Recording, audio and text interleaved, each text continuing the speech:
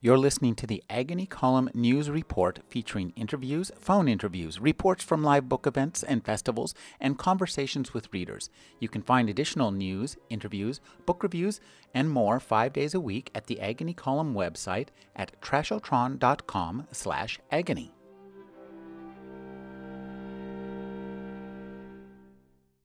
Hi, Ron, and this is a writer, musician, and student of medicine based in the Pacific Northwest. Their first novel is Leech. Thank you for joining me, Hiron. Thanks for having me. I'm happy to be here. Now, when anybody sees the word leech, especially in the title of a novel, especially in a novel with an illustration that's kind of like yours at the beginning, what you think of are the things you will see inevitably in any movie that involves the jungle or the Florida Everglades, where people have to cross a river.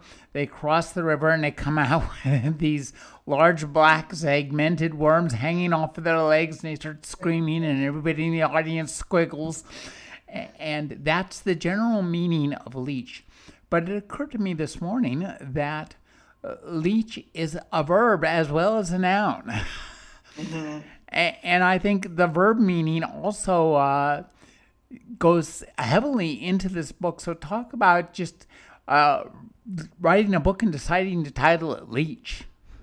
Yeah, so the title was something I arrived at probably 2 or 3 years after I started writing the book. Because beyond then before that it was just called, the winter book or the snow book or the gothic book. But I ended up choosing Leech because it has so many different meanings, and all of them I think are relevant to the story, right? Like a leech is a sort of a slang term for a doctor because of an old practice of leeching and bloodletting. It is, of course, a parasite, and it's also, as you said, it's a verb, and it's a verb in many different contexts. Like people can leech off each other. Entire like landowning classes are parasitizing the workers beneath them, and that's a big theme in Leech as well. So it has a lot of different meanings, and that is why I sort of landed on Leech in the end. And also, one substance can leach into another, so they start to blend. And that's, I think, quite pertinent to this book. 10 years ago, a book called Neurotribes came out. And in it, the author kind of, I think, introduced us, the world at large, to the idea of the spectrum, the autism spectrum. There's one way or another, and introduced us to this idea that, it's not just black or white, there's a continuum in all things. And I think that idea of the continuum in all things is really central to this novel. And I'd like you to just talk about maybe your personal experience of the various spectrums that we all, encounter in our lives, and how that informs this novel. Yeah, that's a really interesting question. If anyone reads the novel, they will sort of see an evolution of the main character and the narrator from one type of person to another, or to be more specific, many people, many bodies all at once, narrowing down to one. And I find it intriguing, not just from like a writing exercise standpoint, where it's really fun to think about identity as its sort of delocalized thing, and thinking about how a narrator or how anyone really would think and act and talk to themselves while occupying so many different bodies that necessarily will have social identities put on them, things like gender, race, etc. And so from just the standpoint of building a narrative that would be fun and interesting,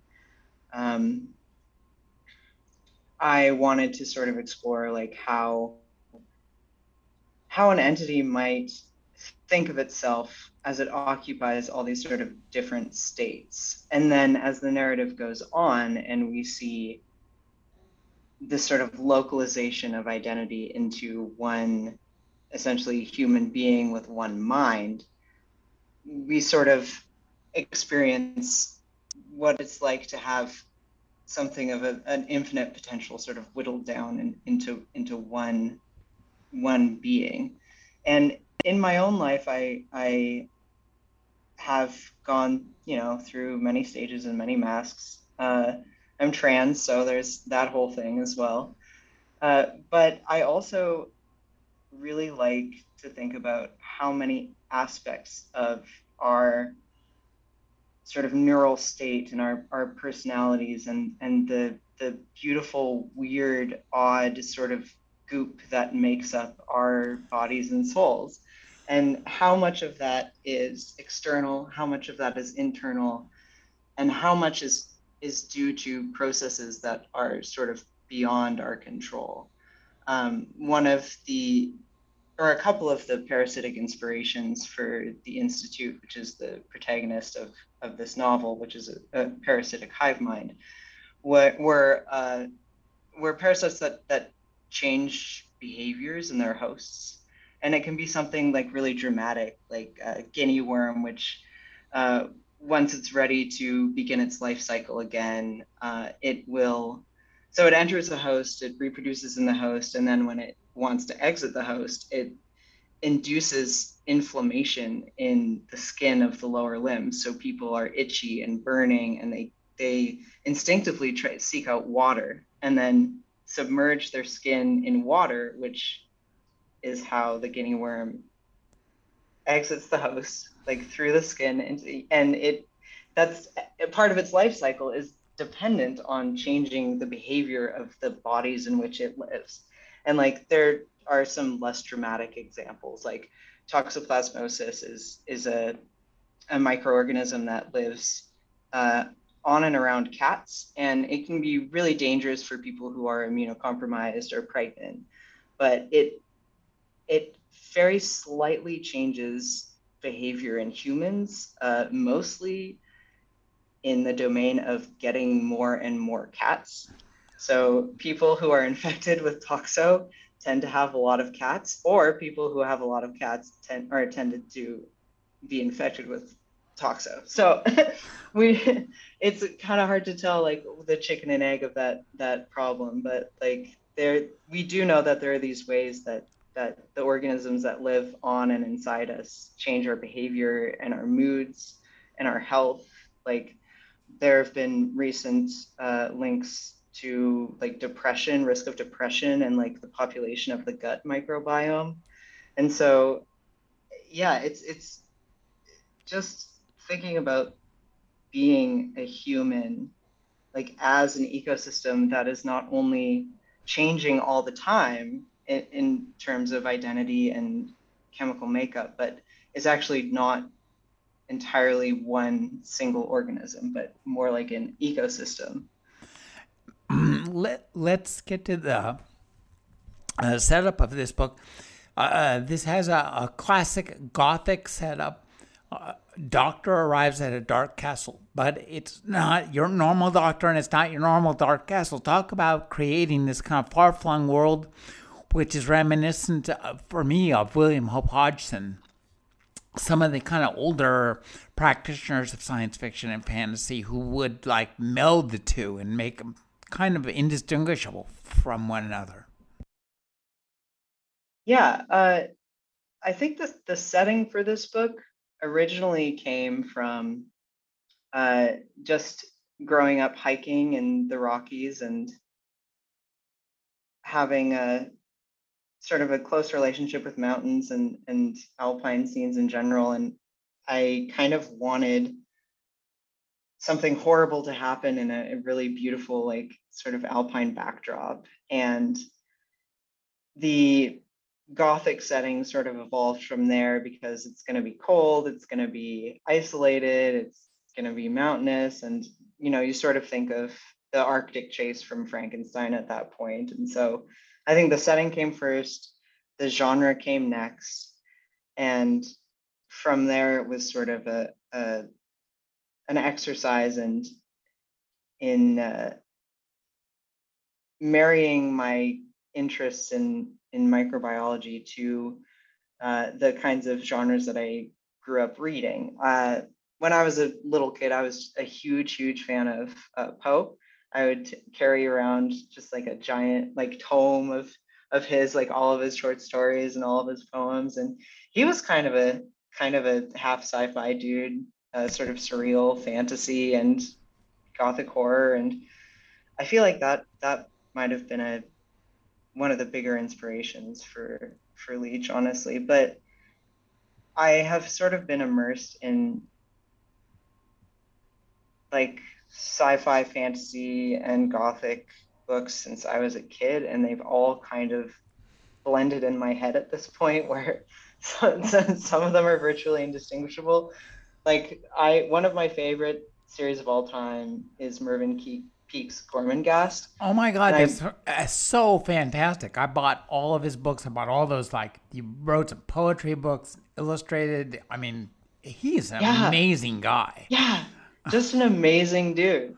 And like, but like I read Gormenghast so long ago that like I couldn't really tell you a lot about what happens in it because I haven't reread it recently, but like the feeling has like, to bring it back to the verb we were talking about, it has leached into my soul, right? And now it kind of just changed the way that I thought about literature and interacted with it. And I definitely do for a reread, but he is one of my favorites. Absolutely. Now, for me, one of the things that just stood out about this book was the narration and the perspective of the narrator. You referred to this earlier. We meet the narrator. He's an unnamed doctor, or they're an unnamed doctor. And they arrive this God forbidden frozen castle run by this crazy baron who's, really not a nice person, and, and because their predecessor has died. Now, we slowly learn that this is not a single human, but you're narrating from this really unique perspective, and I think that I've never encountered that voice. Nobody I've ever particularly read has tried that before, and I think you succeed masterfully. So, talk about writing from one perspective that is also many perspectives. Yeah, it was very fun, very difficult sometimes, but it was also extremely useful for world building. Like I didn't really anticipate that it would be so much so much fun and sometimes necessary to have one body just like be isolated in one spot doing one task, and then there might be a relevant aspect of world building I would need to like bring in sort of randomly to further the narrative within that little chamber that the one body finds itself in.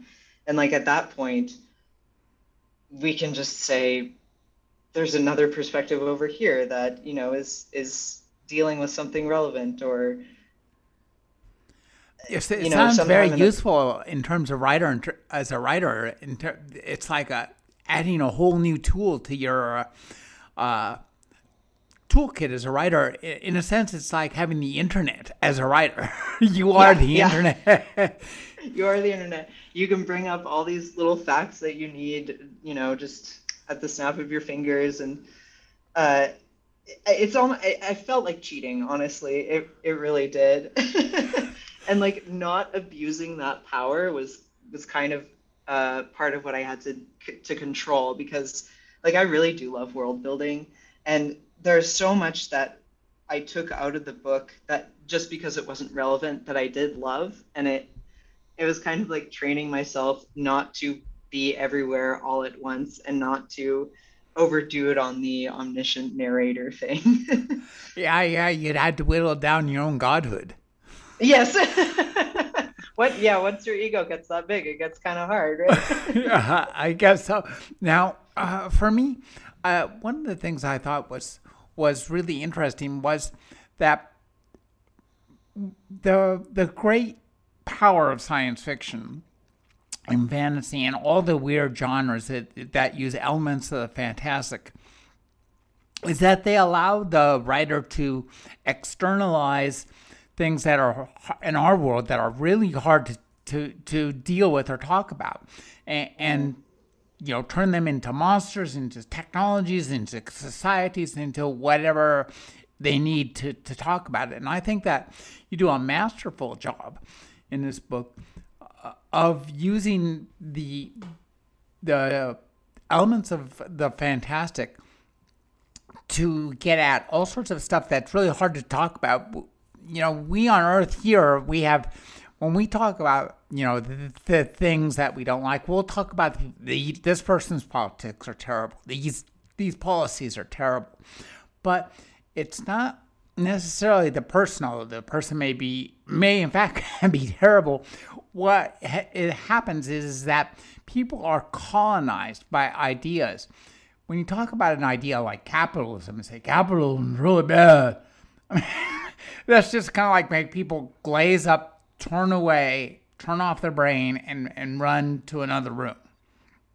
When you say, well, there's a world where there's a parasite that can see through many eyes and et cetera, then all of a sudden they're going to say, well, I cannot read that story. And I think you do a masterful job at using your elements of the fantastic to rearrange our world into like a giant gooey mess that it really actually is.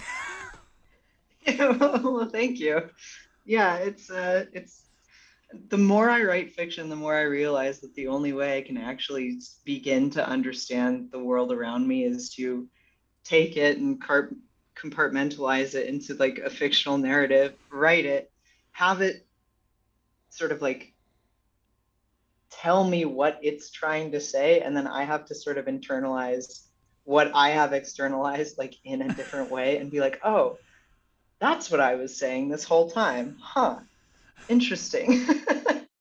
And I don't know if that's true for everyone, but well, that's an interesting idea that in externalizing the ideas you're talking about, you're actually, once you start writing them down and sitting them down into a world, you have to explore your own internal responses, both to the world you've created and the world you live in at the same time. Yeah, and I don't know if this is true for every writer because this is my first book. I haven't really been on the scene for that long. I've done like one workshop in my life, but I constantly sort of like write things that surprise me, and characters do things that surprise me, and the book went places that I didn't anticipate it would go, and there are like themes and subplots that jumped out and demanded to be examined that I, had no idea that I would end up examining, but in retrospect seem sort of inevitable. Like if you're going to write about parasitism, you're going to have to talk about themes of bodily autonomy and free choice and the ways in which human beings parasitize each other socially as well as, organisms do physically. One thing I was talking about, earlier about the idea of a spectrum, and we think that different forms of art, we see them as very separate. For example, there are movies, there are TV shows, there are books, there is music, but really, once you, especially in your work, encounter something, it's possible to see that there's really a spectrum there too. And one of the places I've encountered this was in a particularly gooey scene that's partway through the book. I don't want to necessarily talk about what exactly is happening, but it's a common event in our world rendered in a way that was reminiscent of both John Carpenter's The Thing and, about 17 David Cronenberg movies.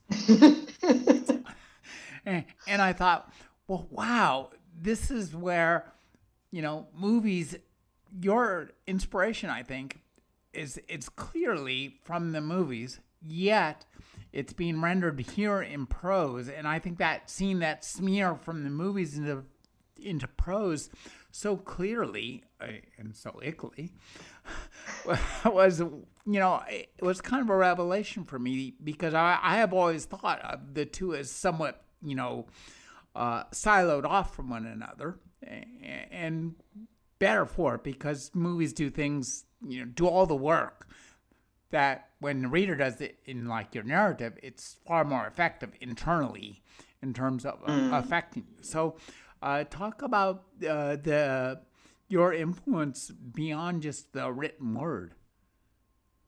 Yeah, I am a big fan of horror films. I did grow up watching them. I grew up in a tiny town and I went to like a conservative Christian school. So the only thing to do on the weekends was go to like Blockbuster and rent like the goriest, most satanic things I could think of.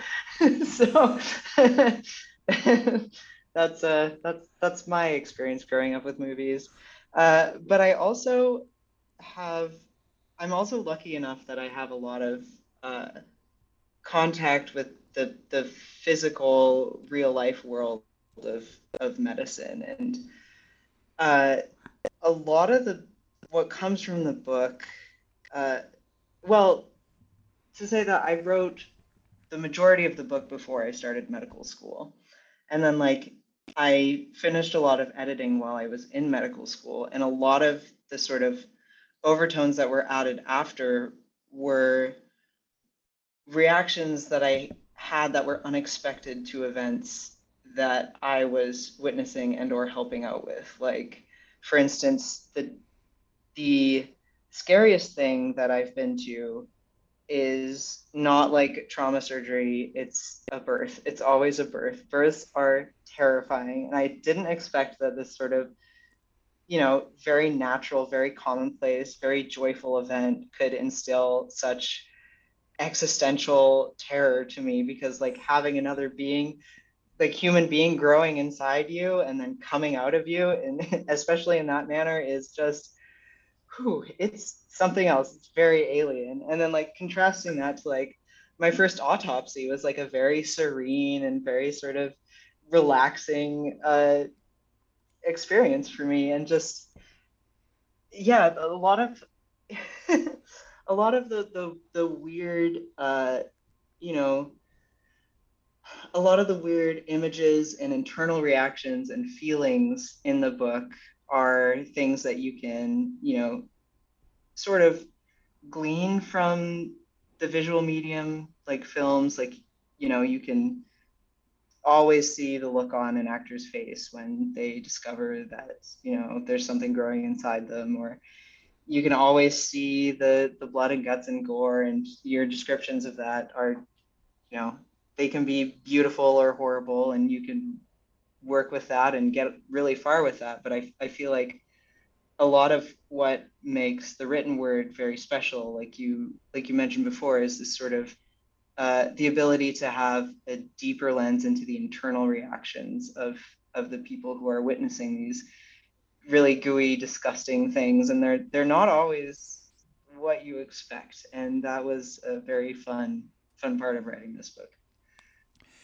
One of the things that I thought that worked really well for this book was your medical background, because you let your medical knowledge and medical jargon kind of infiltrate this book like the tendrils of some kind of infiltrating a mycological infection. Yeah. And I found that really interesting. I was wondering if you got any blowback from that in the editorial process, and just making that choice. This is writing. It's like somebody who's writing about the internet. All of a sudden, starts talking about routers and IP Yeah. addresses. Yeah, there was some pretty decent criticism when I would get a little bit too far, like when I would delve too deeply and sort of perseverate or micromanage the Latin or Greek terms, or go a little bit too far into the medicine where the story is lost. And I appreciate everyone who helped me not do that. But there were some moments when that had to be balanced out with like the truth of the character themselves. Like the narrator would use these terms. The narrator does think in this way. And it was sort of a delicate balance between like not losing the reader in the weeds and having the narrator be sort of like a believable expert on these sorts of things. And yeah, it was really funny. Like in the line editing with my editor, there are a lot of words that he would flag and be like, "Do you have to use this word?" And then like maybe he'd come back later because he'd look it up in a medical context and be like, "Yeah, never mind that one, that's the word." You know, too, you do a really interesting job subtly creating um, economic situations and relationships, on a bigger scale, work relationships, that kind of thing in this world. And I wonder if you'd like talk about that in terms of the science fiction and the world building aspects. This is something like Frank Herbert did a pretty masterful job in Dune in creating, using the ecology of Dune to create an economic system to show that how those two are intertwined. Hmm. Yeah, yeah. So most of the book takes place in this little mining town in the far north called Verdera, where they pretty much it's an extractive economy like our own, and so you would expect the same sort of extractive economic relationships to arise between people. I mean, not that it's inevitable, but that it makes sense in that context. And this world is basically our world as well, post a couple of apocalypses and a couple thousand years in the future. So people are always sort of digging up and trying to revitalize, uh, these oppressive structures that have dominated our lives for so many years. Um, and so the sort of economic and social ecology of our own world is recreated a little bit in Leech.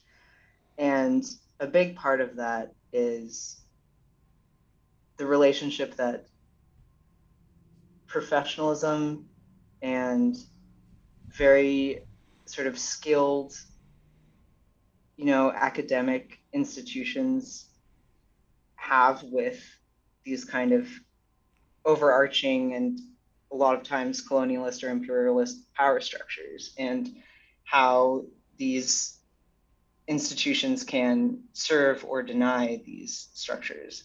And it's kind of hard to read Leech devoid of the context of the pandemic and the broken healthcare system in which a lot of people who will be reading the book live. And it was, yeah, the book was just, it was, it sort of demanded to be written about the privileged relationship that someone like a doctor might have with essentially that the hands that feed them, right? And the decisions that they have to make to reinforce their own survival in a system that is essentially unfair. And there are definitely lines in the book that refer to that, like, if everyone's healthy, nobody needs a doctor. Like, this institute has no real incentive to fix the problems that it tends to treat, because then it would have no, you know, ecological niche in which to live. You know, for me, one of the things that, and you just referred to this, that I liked about the book was the slight blurriness of the setting, and you dial that in, you drop in notes of where we are. But I mean, when you first open it up, you know, it's, you know, is this a star system far, far away, a long time Mm-hmm. ago, or you know, and yet as you go, you drop hints, really enticing hints that make one want to return to this world. So talk about setting this up, and it sounds like you had said earlier that you'd extracted quite a bit of backstory, I guess would be the term, to make it more live in within the time frame in which it takes place. So talk about, you know, how, when you created this backdrop for this, how did you write it down, or did you just like let it simmer, like, you know, rain gathering in a cloud waiting to rain down upon the pages? Yeah, yeah. No, I do when I wrote this book, and when I sort of build worlds in general, I do the worst possible thing, which is I have a whole bunch of like really, really detailed notes about the world, like in a separate Word document, Mm. and then I don't follow any of that. That's the So best thing. That's why it seems so kind of adventurous. For me, when I read it, it seems like you're embarked upon an adventure in your own world, and you're not quite sure of where everything is, but it is all there for a reason somewhere. Sometimes. yeah, it's there somewhere. It's like it's you know, it's just out of sight.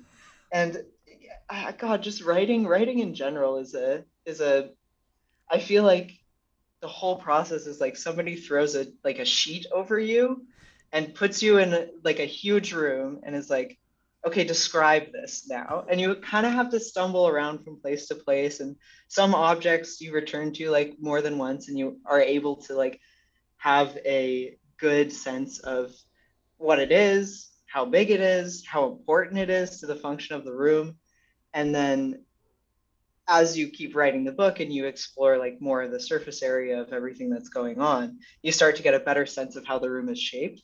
But I don't think that any book truly like goes through like all the little drawers and like opens the cupboards. Like you might open one cupboard and be like, that's not relevant, and then close it again, like I did with like so many parts of this book. But yeah, there was like definitely writing is an exercise in discovering your own writing, which is kind of scary, but very, very fun, I think. Now, I particularly like kind of like horror movies with monsters, and you know, along the lines of Alien or The Thing. Those are the two of the, you know, the most masterful screen versions. But there's also From Beyond, uh, Mm. old Stuart Gordon movie.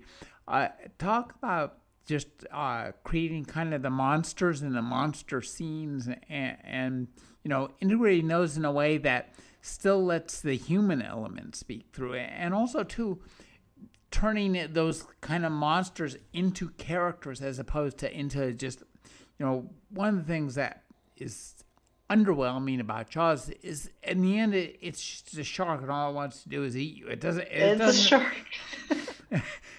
you know, it either eats me or it doesn't. But it's not like going to try to build a city and convince me to come live in the city and then eat me like one toe at a time for 20 years. Yeah, yeah. Yeah, that's a lot more insidious.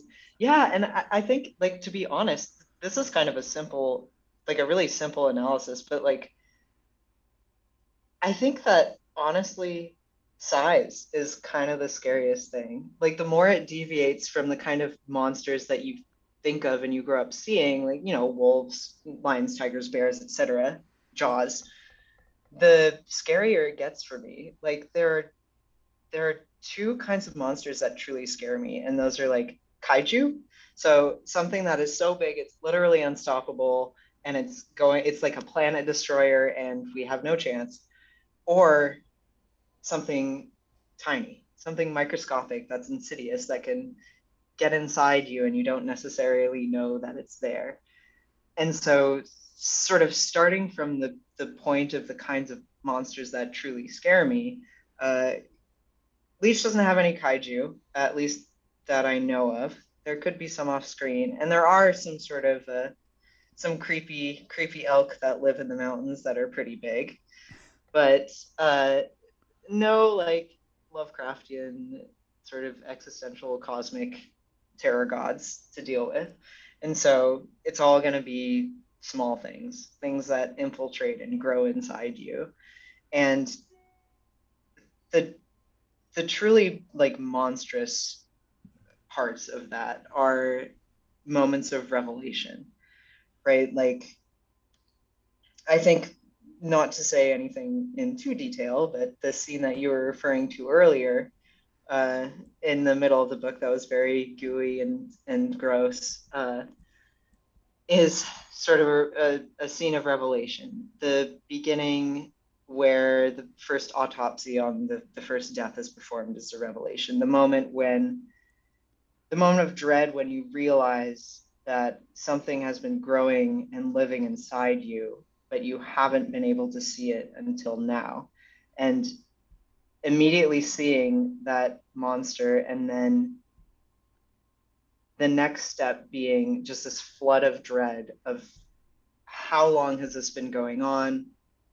Is there anything I can do about it?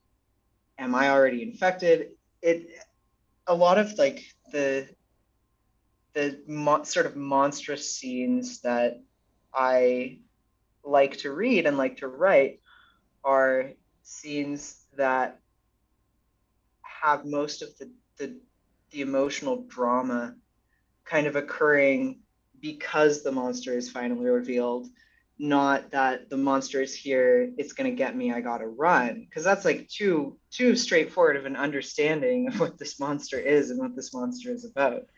And so for me, the spookiest thing is what is left unsaid and the questions that are left unanswered as the monster sort of appears in the narrative. The existence of the monster is the biggest threat of all. Mm-hmm. Mm-hmm. You know, there's one of the things I thought was masterfully done was the slow loss of connection to the main character experiences to his external selves scattered, hither and yon. And it struck me that right now, one of the things that we have in this world that we have that has happened in my long and aged lifetime is that we're always connected to everyone 24/7, and there's no severing that connection. I mean, you can put your cell phone down and your computer's going to beep at you. You can put your throw your computer in the trash, and there's somebody's going to call you. Maybe on your regular phone you'll see something on TV, but there's no way. It's hard, at least, to escape it. And I thought the scene, as the character is like kind of pulled into his own flesh, just reminded me of what it's like when the internet's down. Yeah. I used to joke that Leech was about it was actually an extended metaphor for losing cell service when you're in the mountains. Yeah, I used to be in IT, so I was always like the first to know when the internet is down, Rick. Yeah. The IT first responder. Yeah, I was the IT first responder. That was when that was a thing, and it wasn't done by, automated routers.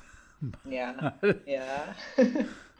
But so also too, I love that gradually characters who are somewhat anonymous acquire character, and it's in a sense character leaches slowly into them as they change. So talk about and it's fascinating as a reader to think about the character arcs that these Mm.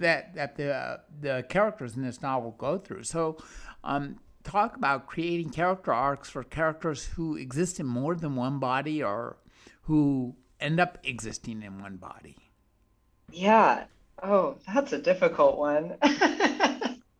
It it doesn't really sort of follow the standard procedure of character starts one way, something happens, they think about it for a while, and then character ends up a different way. But I think it so for like for the narrator, I feel like a lot of their arc is dependent on reclamation of memory and personhood and independence. And the arc for a character that goes from having many bodies and then to speak metaphorically losing service and being disconnected from the rest of the bodies and having being left in one. I mean, that will be a life-changing event for a hive mind, of course, but it also forces one to exist within one's own sort of mutable, fragile, mortal single body, which is what we do every day, but I imagine would be a very terrifying experience for something that is used to having many parts of itself. And I imagine like it might like imagine that you're a single cell of a human body and you're shed while you're still alive and you have all of the capacity to know the implications of that and to know that the collective itself doesn't notice that you're gone and like you have you have no friends, you're like alone in this world. And it would be just such a bizarre experience and one that would spoilers you want me to get in this program, but um, there are other changes that take place as well within the narrator's single body, not just existing as a single body. Well, this is something that I think we could bring up somewhat safely in that we meet the narrator as a reader. Here I am, I'm reading this book, and it's a doctor, and the narrator, they're replacing somebody named Stanislaus. We learned that early on. Mm-hmm. And so I'm thinking through, as I'm reading this, I'm just thinking, well, this doctor's male. And now, Yes. this may or may not prove to be the case. And I thought that she did a masterful job at putting us in the shoes of uncertain sexuality. Again, showing us the spectrum of sexuality that we're discovering even now.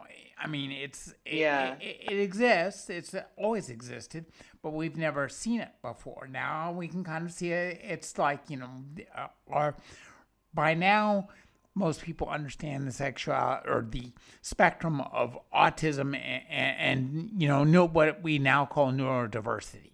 People understand that and they accept it and say, sure, that's a thing. It's real. There are now, like, we've just kind of opened the door onto a new spectrum and going, what? Yeah. Yeah, the like way they as you were say, 20 years ago. nothing is. When people Yeah. are talking about autism. So talk about writing this, because I think it's a masterful way you put us inside the perspective. And Yeah. there's as surprised as anybody else. This is one of those really bizarre things about experiencing the world, externalizing everything into fiction, and then re-internalizing that. Because, like, to be honest, when I first started this book, I kind of just wanted to challenge the assumptions that a reader might have about the sex of the narrator, and and it gets most people. It's like that old joke about the surgeon who can't operate on a boy because he's their son, and nobody realizes it's because the surgeon is a woman. And uh, I don't know if you've heard that riddle, but it is a very funny one. And then as I sort of progressed through the book and was able to examine and sort of live vicariously through this narrator who experiences the imposition of sex and gender and identity on it in many different ways and many different forms, it was a just like a really, really interesting exercise in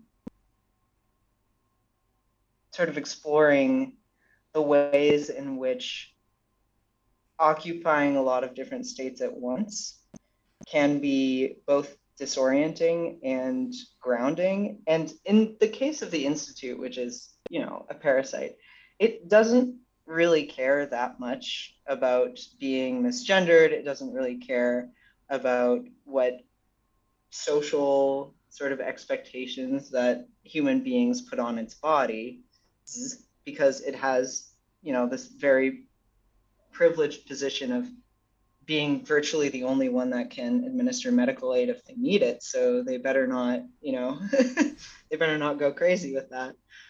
But it was kind of like one of those things where, like at the beginning of writing this novel, I'm like, okay, I think it'll be fun to play with gender expectations a little bit. And then by the time I wrote the last sentence, I had come out as trans and was already talking to like a top surgeon. Like it was like one of those things that was just like such a weird, thorough exploration of self and externalization of things that have just sort of been living inside me since childhood. And then I look at this big book I wrote and I'm like, oh, that makes sense.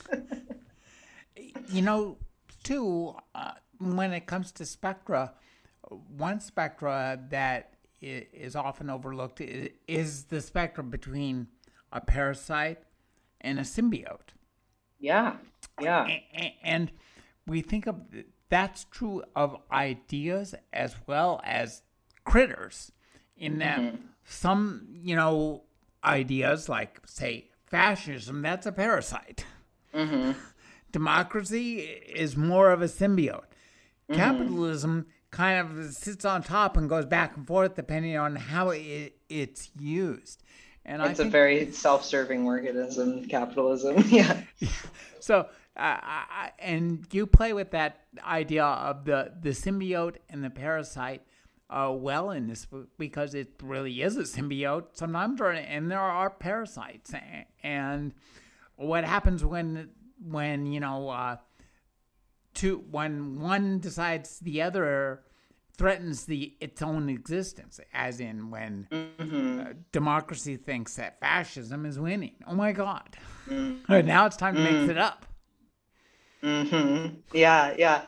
It was, yeah. And like, in my sort of, I don't study parasites exclusively for a living, but like, in my experience of biology education, we sort of like divide things up into like, parasites, mutualists, and then commensalists, where like one of them maybe gains something, but the other one just like kind of doesn't care. And I wanted to write about something that is technically parasitic, might be aspiring to mutualism, but might also be in a position where it's impossible to be a mutualist. And this is because, okay, like physically, this is a parasite. It lives inside someone, it leaches their nutrients. The body itself, on a chemical and physiological level, doesn't really gain anything from it, but it does lose some things from it. And there are like, some, in this fictional world, there are effects that the parasite takes, or the Institute. There are several parasites. So when I talk about the narrator, I'll say the Institute. There are effects that the Institute has on the body that aren't necessarily like terrible. Like you're small if you're infected and, things like that. But I think where the question comes up about the Institute being a mutualist or like a true parasite comes more in a social social sense. Because what the Institute is able to provide for humanity is a stable and constant access to a science that in some ways has been lost to time, and it is very overt about how it performs these beneficial acts to humanity as a whole, and how it sort of thinks of itself as a keeper of people, and that it takes care of them. It ensures the survival of both species in a more robust way, which from a scientific standpoint is absolutely mutualist. Like the whole species gains from it. But where the issue comes in is that it really has to essentially obliterate your psyche to do it, right? So on an individual level, everything social and emotional is pretty much put on the wayside. It's lost. And so the question then becomes like, is the Institute truly a symbiote, or is it a parasite, or is it neither? Is it both? And I hoped to not quite answer that question in the book, and leave it up to people. The question I have is, and I'm hoping that I have intuited the answer, there are more stories to be said in this future, I trust. Yeah, they're Okay, there. They're there. Not a I don't spoiler. have like a direct sequel, but the world is just so vast in time and space, and just by virtue of being a world in which things are periodically just destroyed and reborn, it has a lot of potential to lead to a lot of really weird places, and a lot of really weird microclimates in which I think that a lot of fun stories can be told. So I've been speaking with Hiron Ennis. Their new novel is Leech. Keep it gooey, Hiron. Yeah, thank you. You too.